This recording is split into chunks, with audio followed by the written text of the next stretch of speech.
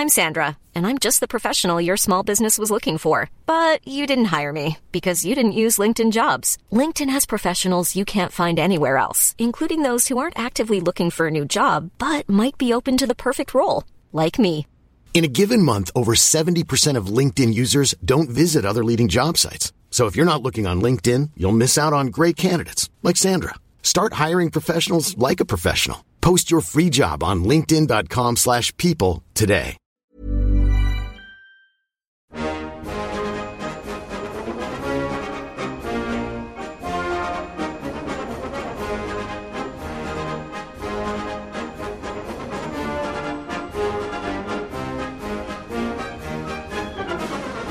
Welcome back to the Rugby League Digest. I'm Michael Adams here with Andrew Paskian. How's it going, Andy? I'm well, mate. How are you? Very well. So, as promised, this is a little bonus episode for you this week.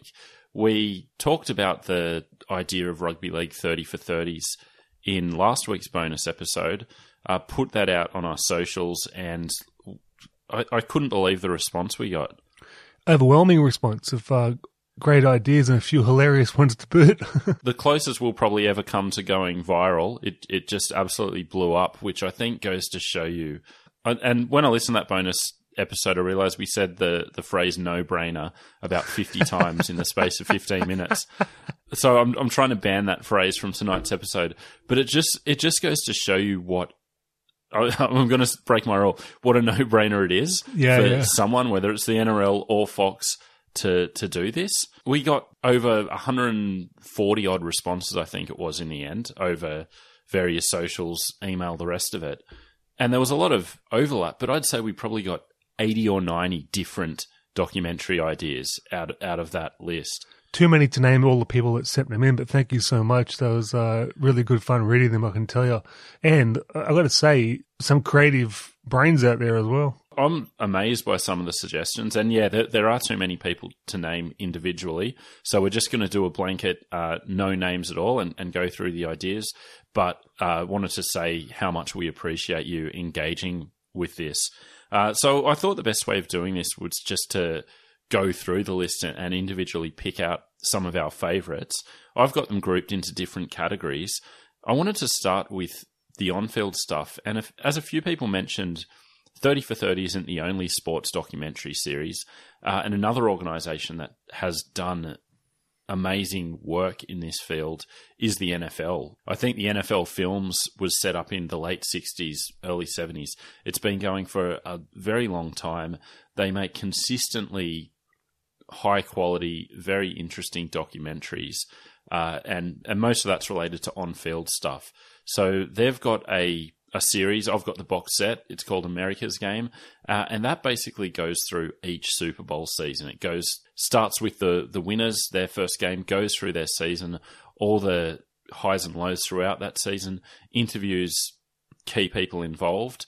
And it's so good. And that's something that should just be done every year in the NRL. Well, I've seen a few of those America's Games, and I just thought they were the same as the 30 for 30s because it's just both of the highest quality.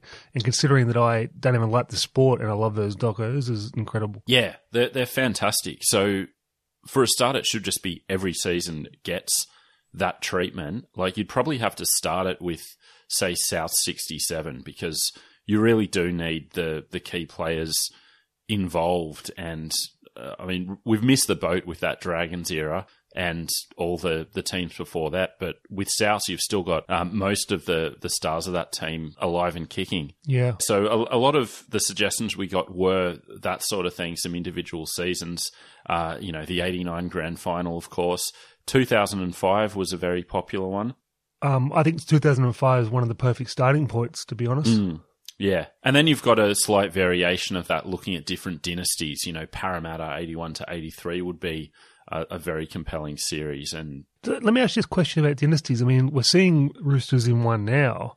It doesn't feel the same anymore, a dynasty. Or is that only because we're in it now? I think, I think it's more that. And also, I don't think two's a dynasty. I mean, in this era, you could say that it is because it's been 20 years since anyone's done it. But it still feels like 3 or maybe 3 and 4 is required before you can say, yep, this is a dynasty. Yeah. I mean, we had the Melbourne teams, and you could say that was an era, the Melbourne era, and then you've got the Canberra and Brisbane eras. Yeah, I think that's a good way of putting it. Era and dynasty are two distinct things, as much as they have any objective value the way we use them in sports. Well, I mean, era is probably better for rugby league when you look at entertainers, Dogs of War, Parramatta teams. Yeah, exactly. And a slight variation on the Americas game is just an on-field focus. So a lot of Origin suggestions as well. A complete story of Origin done right would, obviously be a very important document. Some standalone Origins, obviously Joey Game 2, 2005, the Alan Langer SOS, the Queensland 1995 victory that we talked about in our Super League series. Yeah, to be honest with you, like my favourite ones out of this whole bunch are the obscure ones, the obvious ones, which I think would rate probably well. But I say they'd rate better the obvious ones, but it's the obscure ones that you don't expect that really hit you in the heartstrings. I mean, one close to my heart is suggested by a listener is the Brett Mullins 4 tries, and by extension, the Brett Mullins run. Yeah, I'd love to see that. Yeah, I do like those, like really like micro targeted. Not a whole season or, a dynasty, but just like this one little event within a season. I like that idea. Someone suggested the head-high tackle on Craig Smith in the 1999 grand final. I don't recall such an incident or, in fact, such a grand final taking place. So maybe you could do a documentary on why there was no grand final in 1999. But that person's been blocked from all our socials, so thanks for that. I think in terms of an obvious one that people would eat up, the Cheap and Spud rivalry would be amazing. Yeah. Just for the visuals, that would be and in the era it was in as well. Like it's definitely you could do that in some very smart ways. I think the key to these 30 for 30s is how they're produced. It's like if we had all these great topics and it was done in a footy show way or a G up way or even in a Channel 9 in a schmaltzy Channel 9 way, it wouldn't be the same. It'd have to be done in the same style. It's the key to it. Yeah, exactly. And I think that's the difference between 30 for 30 and the NFL films is the NFL films, it's as high quality as they are still, it's an advertisement for their sport, whereas 30 for 30, you've got that one level removed. But the other thing that NFL films does really well is those kind of a football life documentaries where you get just a profile of individual characters within the game. My favourite ones. Have you ever seen the Bill Belichick one? No, I haven't watched that. Killer. But I think that's a better format for those individual profiles than a 30 for 30. The best 30 for 30s, I think, are telling stories, not biographies. Yeah, I think we're being pedantic, even though I raised the point. But it's either way, these stories, as long as it's done in a serious but not over-the-top way, I think we'd be under a winner. Yeah, for sure. What are some of those individual profiles that stand out for you? Well, I mean, the one that would tear the heartstrings would be Ryan Tandy, for starters. That story's something that's got to be told, I think. Yeah. Just awful. But the one that I would love to see the most done right, Philip Gus Gould. Yeah. We got a couple of suggestions for that, and I think that's right up there. Frank Hyde was suggested. I really like that story. That would be a really good one. And the other one that stood out to me was the Cleo brothers. Yeah, that's the sort of what I'm talking about. The one that you wouldn't expect. Yeah. That would be very fun to watch. And then this one again is just, I don't know why the NRL hasn't commissioned this for every Immortal. Just a 1 hour documentary life story of each of the Immortals. That should have been done like, when the last batch of Immortals was announced. It's a disgrace to the Port brand, I tell you. It's an amazing oversight, isn't it, when you think about it? Yeah.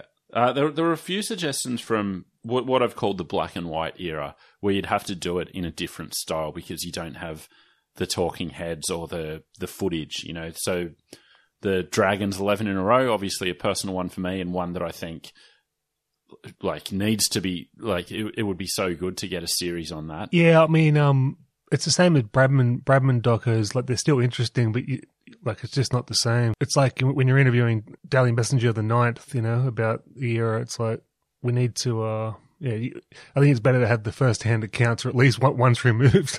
It's true, but then Ken Burns didn't interview any Civil War vets, and he still managed to churn out a pretty decent show. So, I mean, it can be done.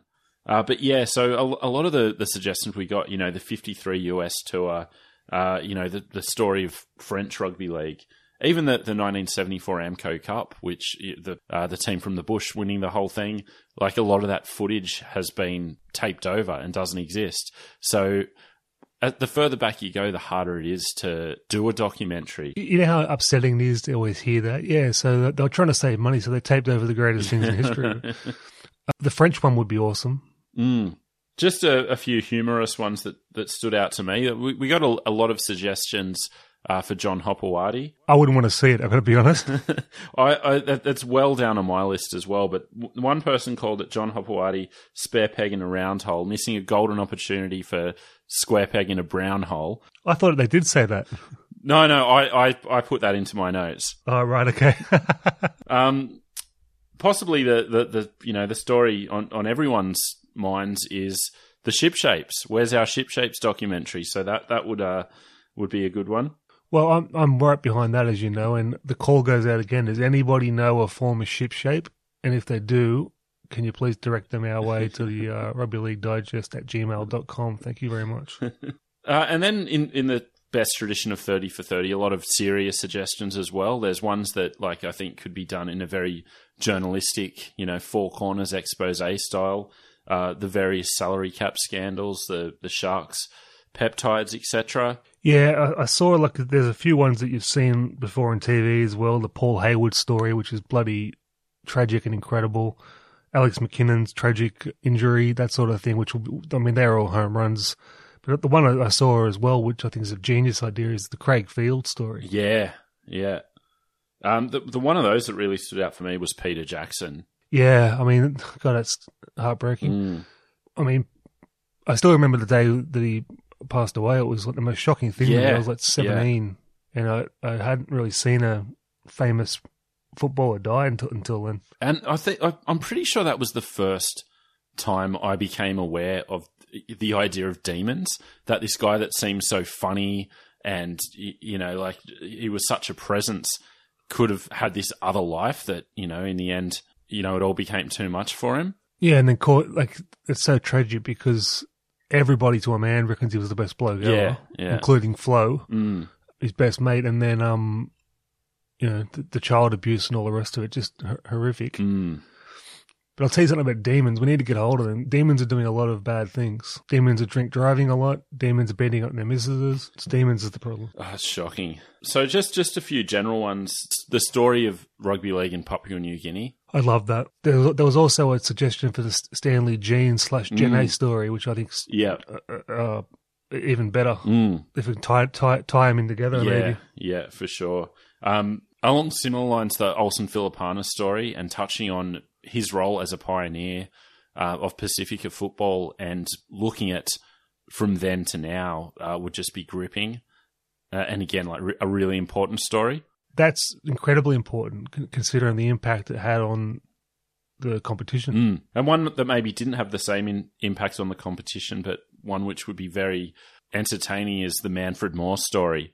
And taking that all the way through to Greg Smith, going back to the influence that American football was having on coaches like Jack Gibson in the 70s, and then all the way through to seeing that story in reverse in the last few years with players heading over to the States. Also, that just jogged my memory then, the Greg Smith idea.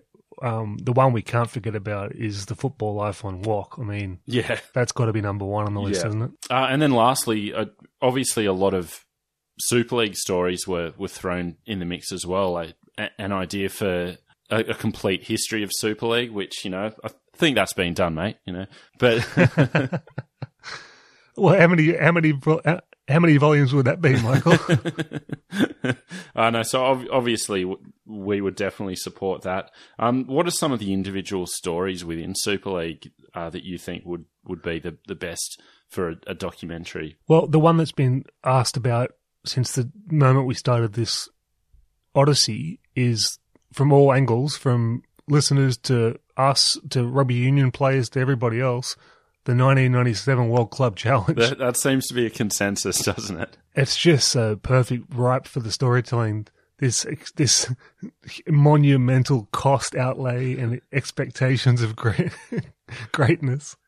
When we started this, I had no idea that the one question we would get above all others would be, are you covering the 97 World Club Challenge? Well, as a guy who was expecting it to be the best thing in the world and then being sorely disappointed, I could see why. But so we don't want to labour the point. Go check out our Facebook and Twitter to see all those great suggestions that have come through, because I hope someone important is listening, or someone who knows someone important can point them in that direction, because you're struggling for content at the moment and you've got like 100 brilliant suggestions like just waiting for someone to do something with them. Well, Michael, I'm going to do a Google Doc and release it on the socials with the episode. Oh, that's a great idea. Yeah. So they'll be all in one spot. I reckon. Yeah, cool. That's a better idea. Yeah, perfect. So look out for that. That is it for this conversation. We're going to now throw to our discussion on the 1985 Challenge Cup. I'm really looking forward to listening back to that. Again, if you haven't watched that game, I'd suggest pausing the podcast, going to YouTube. It's all up there, watching the whole game, then coming back to us. But we will be back with Chapter 20 of the Super League War on Wednesday. So with that, we'll get out of here. Here is our discussion on the 1985 Challenge Cup final.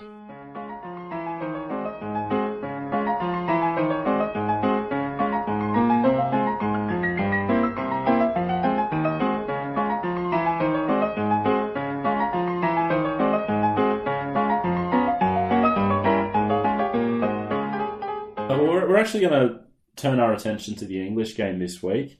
The Challenge Cup final took place on Saturday night our time, with Hull winning for the second year in a row with an 18-14 victory over Wigan. It was the fourth time Hull and Wigan have played against each other in the Challenge Cup. First victory for Hull. But there was a lot of talk about the 85 Challenge Cup final. Yeah, absolutely. Which is famously remembered as the Kenny versus Sterling match. A bit before our time, unfortunately. Bit before our time. We both sat down and watched the game. The first time I'd seen it. Magnificent is the only word for it. I want to save the talk about the game itself for a bit later, but watch this game if you have the opportunity. It's on YouTube in full. Yeah, it's sensational game. I want to just do a shout out to a few media outlets and organisations that have been talking about this game. All of these have to some degree informed what we're going to talk about here. But a couple of podcasts, BBC Manchester Rugby League, 5 Live Rugby League, both talked about the game at length. Rugby League Hub published an interview that Steve Mascott did with Peter Sterling as part of the match program for the game. And also my favourite of all, great Rugby League Twitter follow, Stephen Russo. He does these things where he does like a Twitter before Twitter and like goes and finds a historic match or event and like acts as if Twitter was around. Oh, cool. So like he did this one for the Challenge Cup, and you had like fake tweets from like Ray Price and Jack Gibson and everything. Great read. So we might retweet that on the Rugby League Digest Twitter handle, which is @League Digest. So give us a follow if you're not following us already. Excellent. But let me just stop you there. We've discussed at length how we have fallen away from the English game a little bit, how much we loved it as young fellows. Who do you actually support? I don't even know that. Well, my grandfather was from Huddersfield, birthplace of Rugby League. In 1895, when the split happened and they met at the George Hotel, my great-grandfather was living a 15-minute walk away. Wow. So I very, very strong feelings about Huddersfield. or Huddersfield, as they say. I'm a St Helens guy by virtue of I was a big Kieran Cunningham fan when I was young, and anti-Wigan. So I was going for Hull. Yeah. just because of the glamour club, anti-glamour club. Yeah. Thing. I just thought I'd get it out there about to... It's funny you mentioned St Helens because I thought you might have been on board with St Helens because of Mal Meninga, who was... Yeah, but I mean, it was all that. But it was just... whoever was against Wigan, I was with, you know. Yeah. I watched every game on the 94 tour. Yeah. You know, I quite liked... was it Open Rugby, the magazine? Yeah. Was the English one. Yeah. Reading about Halifax. And Michael Hagan was at Halifax. Yeah. It's funny, when we were growing up, Wigan were the glamour club. They won like 8 Challenge Cups in a row. It seemed that they were English Rugby League in the eyes of people like us who were, you know, teenagers at the time. But that 85 Challenge Cup was their first win for like 20 years or something. Yeah. And kick-started that run with some of the great players like Sean Edwards. Ellery Hanley came the next year and built the dynasty from there. But it was a really funny time for Australian rugby league. And to our English listeners, I apologise. This segment does have a heavy slant on the Australians playing the English game at the time. Obviously Sterling and Kenny, but you had Wally Lewis going to Wakefield the season before, Mal Meninga at St Helens, a whole host of other players. You mentioned Michael Hagan, Chris Anderson was at Halifax, Eric Groth was at Leeds. Bunch of players were all playing in England in the Australian off-season in this era. And it's amazing the impact they made. Yeah, that was always so cool because you had the off-season thing in those days. Yeah. And like, just the fact that you could go, I'm going to play the entire season of Australian Rugby League and earn a few bucks overseas playing directly after. And now they complain about playing too many games. Yeah, exactly. And with relatively short stints, like I think Wally Lewis played like 10 games for Wakefield, and to this day he's like a Wakefield legend. Same as Joey with Warrington. Yeah. But to me, that's the cool thing is they don't have the ego about it. It's like, oh, well, you come in and take my position. They're glad to have an Australian come in and try and boost the club, the profile, and the team. Well, I was reading a lot about the era, and one guy who was a Hull fan talked about how he knew Sterling from the '82 Kangaroo Tour. It was his favourite player, and he got home one day from school, and his dad, you know, was like, "He's coming." And Mal Meninga said that he's to this day like embarrassed of the attention he receives in St Helens. It's awesome. You know? He's like held up as a hero 30 years later. But the crazy thing about it is that Australian clubs actually allowed it. Yeah, I think it was just like in those days, it's like, well, they can keep fit and everything. But what if they got injured? Yeah. Well, funny, like a lot of Sterlo's comments at the time. There's an arrogance about the way he was speaking about it that I didn't know that he had that in him. Like he basically played non-stop from the start of 1982 through 1985. Basically didn't have an off season in all that time. And this is one quote he said in 1985. "I've always said that I could play football year round. I think the body can handle it. It's only the mind that goes stale. Rugby league's the most important thing in my life. A footballer's time is limited and becoming more so. I want to cram in as much as possible." In another interview, he said that he never got injured, so he was sweet. I don't think that's that arrogant. I think it's kind of endearing. He loves the game so much. I guess there were other comments that I didn't quote where he's talking about how he still thinks he's the best in the game and he can get his job back, which he was, to be fair. I remember his book, and he was very dismissive of players staying down injured. And he goes, whenever if it's a defensive line, you better be in it to help your teammates. And I've got no respect for people that stay down and stuff. Yeah. I thought that's a bit crook still. But it made me think, like, his body broke down before his time, really. Spent a lot of the latter part of his career injured. Well, it was just that bad shoulder. And I'm not saying the constant playing made a difference. I think it was probably, he was going to go when he went. But It's just funny to hear this 24-year-old Peter Sterling thinking that he's invincible and not knowing what was, just around the corner. He probably thought he had a thick head of hair as well. It's going to last forever. But crazily, for Parramatta, in the start of the 85 season, they were missing 6 players from their first grade squad who were playing in England. Amazing. Like not only Sterlo and Kenny, but Eric Groth, John Muggleton, Neil Hunt. But what about like how exciting the English game would have been then with all these superstars there? Well, this is what I want to get to. So John Mooney was the Parramatta coach of the time.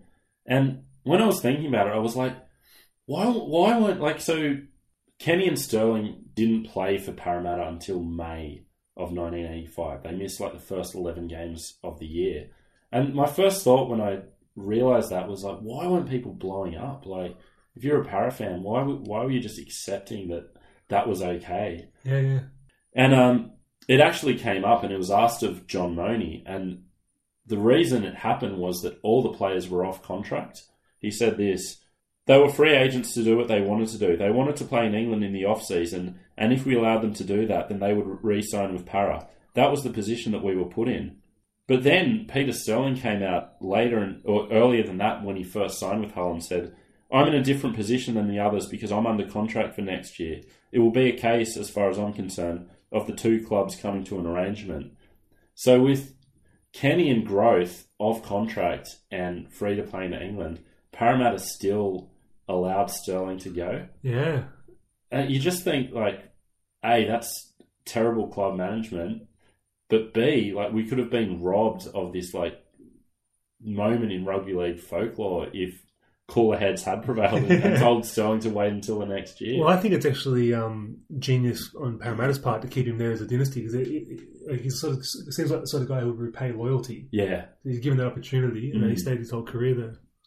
And Sterling speaks so glowingly about his time at Hull. It's actually quite beautiful to hear him speak about the regard he has for it. I remember his book. He was, He said it in his book and in several interviews before and after that it was the most rewarding time of his football career.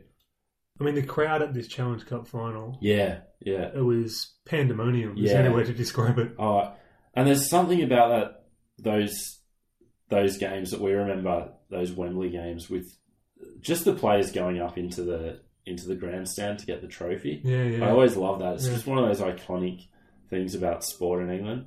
Awesome. In the lead up, in the semi-final replay, Peter Sterling's Hull played against Castleford, who fielded an ageing Malcolm Reilly, and really actually eye-gouged Peter Sterling.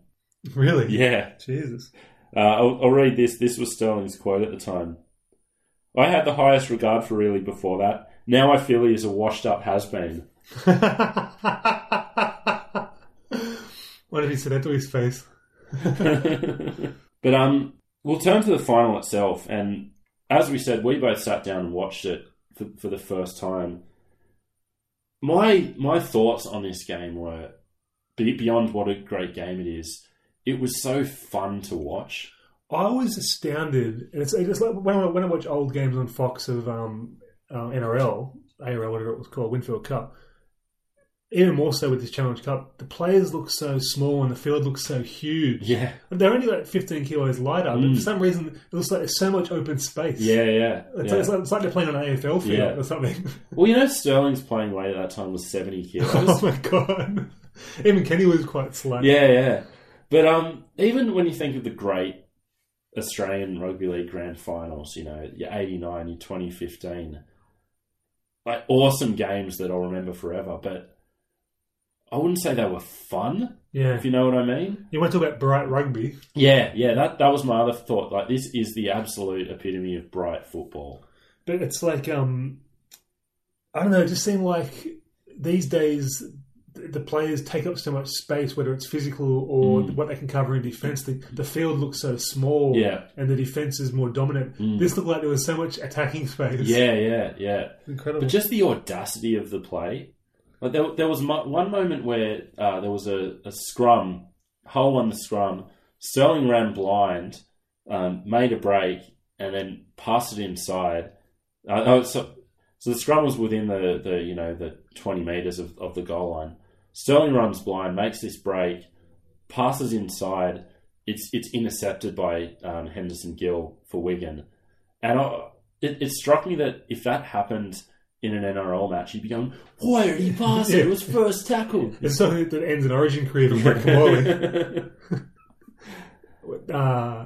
It was just such an attacking game, wasn't it? But let's bring up the elephant in the room. Is Brett Kenny an immortal?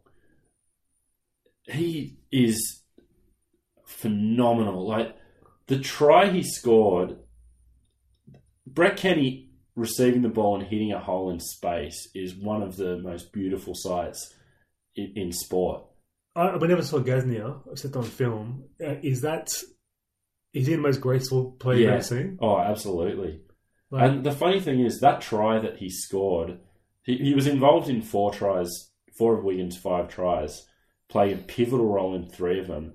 The individual try he scored where he probably ran about 40 metres to get it, that was probably the least impressive. Yeah, I know. He set up this beautiful try where this pinpoint rocket of a cutout pass for Wigan for Wigan's 3rd try.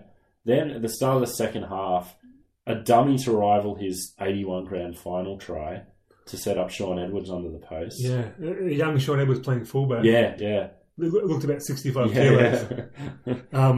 But, all right, so devil's advocate here. Is Peter Sterling's success somewhat reliant on the fact that you have Brett Kenny next to him? I think you could argue the same thing about Kenny. My thoughts watching the game were, it kind of takes Sterling and Kenny playing against each other to fully realise why they work so well together. It's just the perfect complement, this fire and ice. It's almost like Daly Stewart, the same thing. Yeah. Running, passing, organising, swashbuckling. Yeah. And you had Sterling just this puppet master, game on a string. Kenny just injecting himself at these key moments with unbelievable plays. They always talk about balance on the great athletes, Inglis, etc. But the balance on this guy, just full speed swerving, never losing an ounce of speed, gaining speed as he swerves. Yeah. But there was actually a lot of talk after the game and to this day as to whether actually Sterling deserved the Lance Todd over Kenny. I don't think so. I think that Kenny in the end had a greater influence on the game, so I agree with the decision. But I think over the course of 80 minutes, I thought Sterling was incredible. He was, but they didn't get the win. Yeah. Kenny got them the win. There were some great names in the squads. Names that we used to hear about. James Lulawai. Yeah. So you always hear about him as Thomas's father and Kylie's uncle. And this guy was amazing, but we didn't really see him. Yeah, and he scored the try that made it 28-24, gave Hull a chance to win it with a few minutes left. That try he scored, that was reminiscent of Blacklock 99. Yeah. He just came from nowhere. Absolutely, yeah. But also Gary Schofield, young Gary Schofield on the bench. Yeah, and controversially benched for the game. Yeah. Peter Sterling, who he had a really beautiful tribute to the Hull coach who died earlier in the year, but he said that was one of his key missteps, was leaving Schofield on the bench. We've got to bring up one of my all-time favourite players, probably the reason I support Canberra, John Chicka Ferguson. Oh, so Chicka Ferguson flew over for the match. That's hardcore. Yeah. So unlike Sterling and Kenny, Chicka played the first 8 rounds or so of the New South Wales Rugby League season after playing 20-odd games for Wigan in the Australian off-season. So he plays for Wigan, goes back to the Roosters, plays 8 games there, comes over the week of the Challenge Cup final. Amazing. Scores 2 tries, goes back to Australia. Got 5 line breaks. Yeah. Goes back to Australia, wins the Dally M Winger of the Year. What a season. I feel... He's one of the most underrated wingers of all time. I was going to say the exact same thing. I think because of the iconic nature of him, the smoking on the sidelines, the laconic kind of way he went about it, you don't really think about him as a footballer enough. He's the reason why the 1989 Premiership happened. He scored that try Yeah. to save the game. Yeah. He was top try scorer or near enough every season he played. Just about. Yeah. What a great career. Yeah, absolutely. Yeah. And the bloke on the other wing, Henderson Gill, what a jet. He reminded me of a sprinter. Yeah. So low to the ground, chunky and like, oh my God. He ended up going back to his native Huddersfield, where he became a rapper and a DJ. I looked up his career. He had quite a distinguished career. Yeah. But it's the one thing that I love about the English game. Like, we had the wonderful Islander and Indigenous input. They have the Islander input over there, but they also have the West Indian input. Yeah. Martin Afia, Ellery. Just on Ellery Hanley, I wanted to bring this up at some point. So this game and these Australian legends have become part of the folklore in the English Rugby League. I think we're denied Ellery Hanley having the same stature because of what Terry Lamb did to him in the grand final. People hate Barr for that to this day. Ellery Hanley in 8 games at Balmain. Like, can you believe it was only 8 games? But that's the same as Haynes' run. That's all it takes to be in folklore. Yeah. That was a Haynes-esque run. Yeah.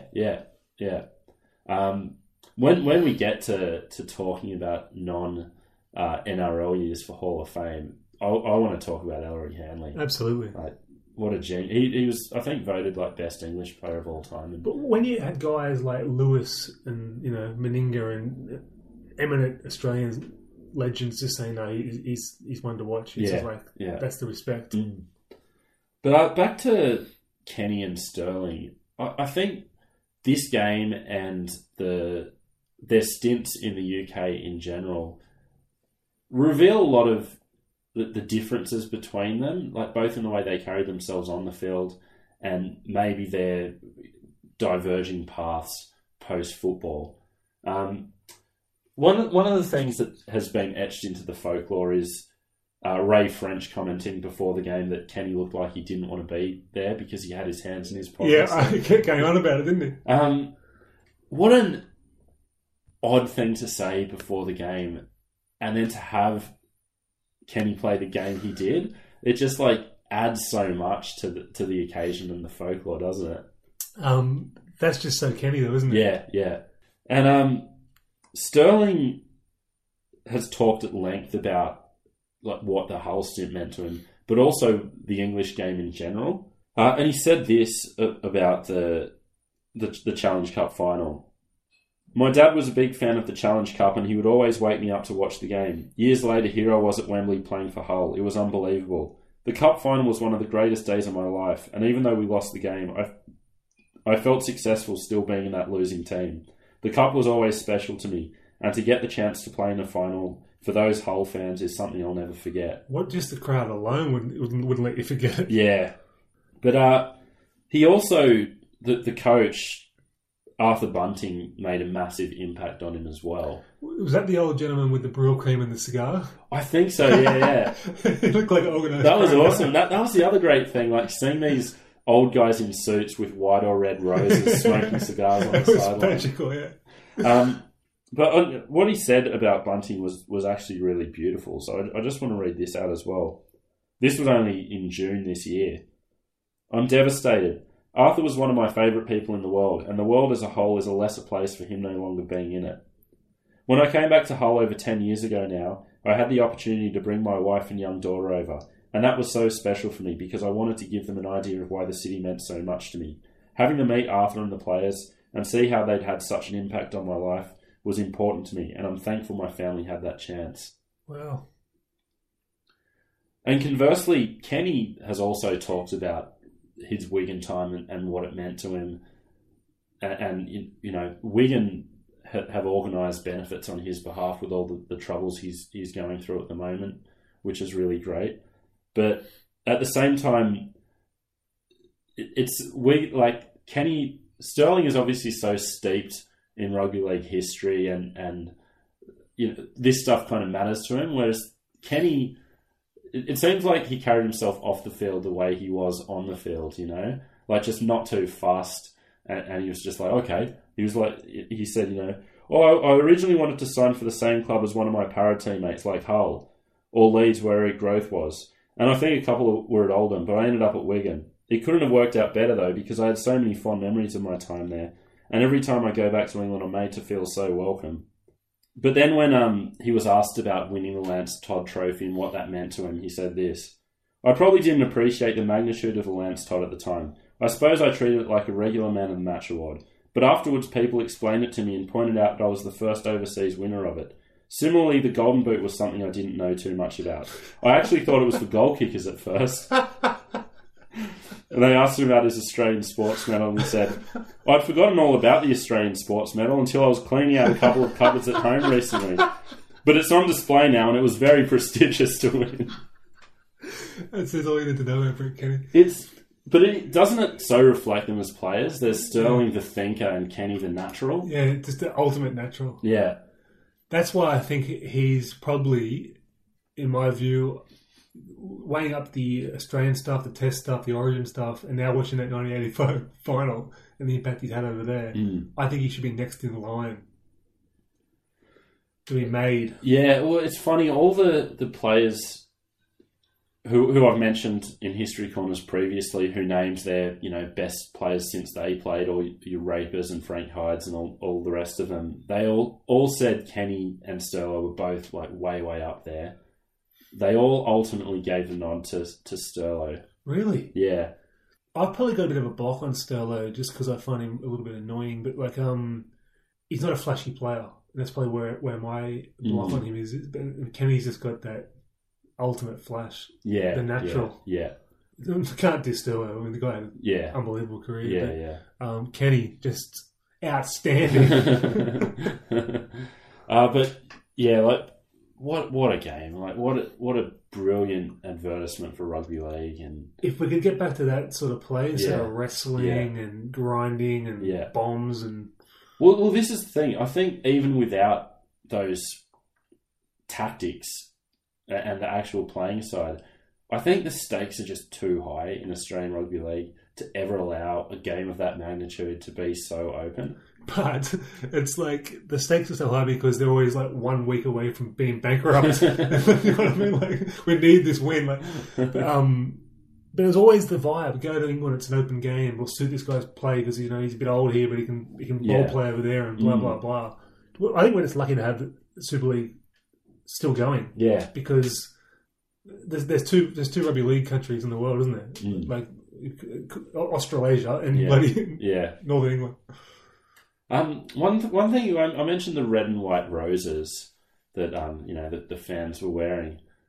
I'll never understand why the War of the Roses game didn't work. Yeah, like it seems that if you try to artificially manufacture it's like why AFL's State of Origin didn't work because there was just it was made up. But that's a 400-year-old rivalry, and somehow it didn't work as a game. I want to go on. I don't think you can even do it these days. But my dream was to go on a kangaroo tour with an ex-player who was running one. I think Brett Kenny might have run one actually. I think Steve Roach ran one in '94. Yeah, but I think Robbie Farah's just started a Sporting Dreams to a company. So first stop the Leichhardt scoreboard. You get your photo with the can. Here's how you really make a club implode. But yeah, mate, that was magnificent again. I can't even describe it. I'm going to watch it again. Yeah, honestly, get on YouTube and watch it, listeners, because you won't regret it. Yeah, just phenomenal.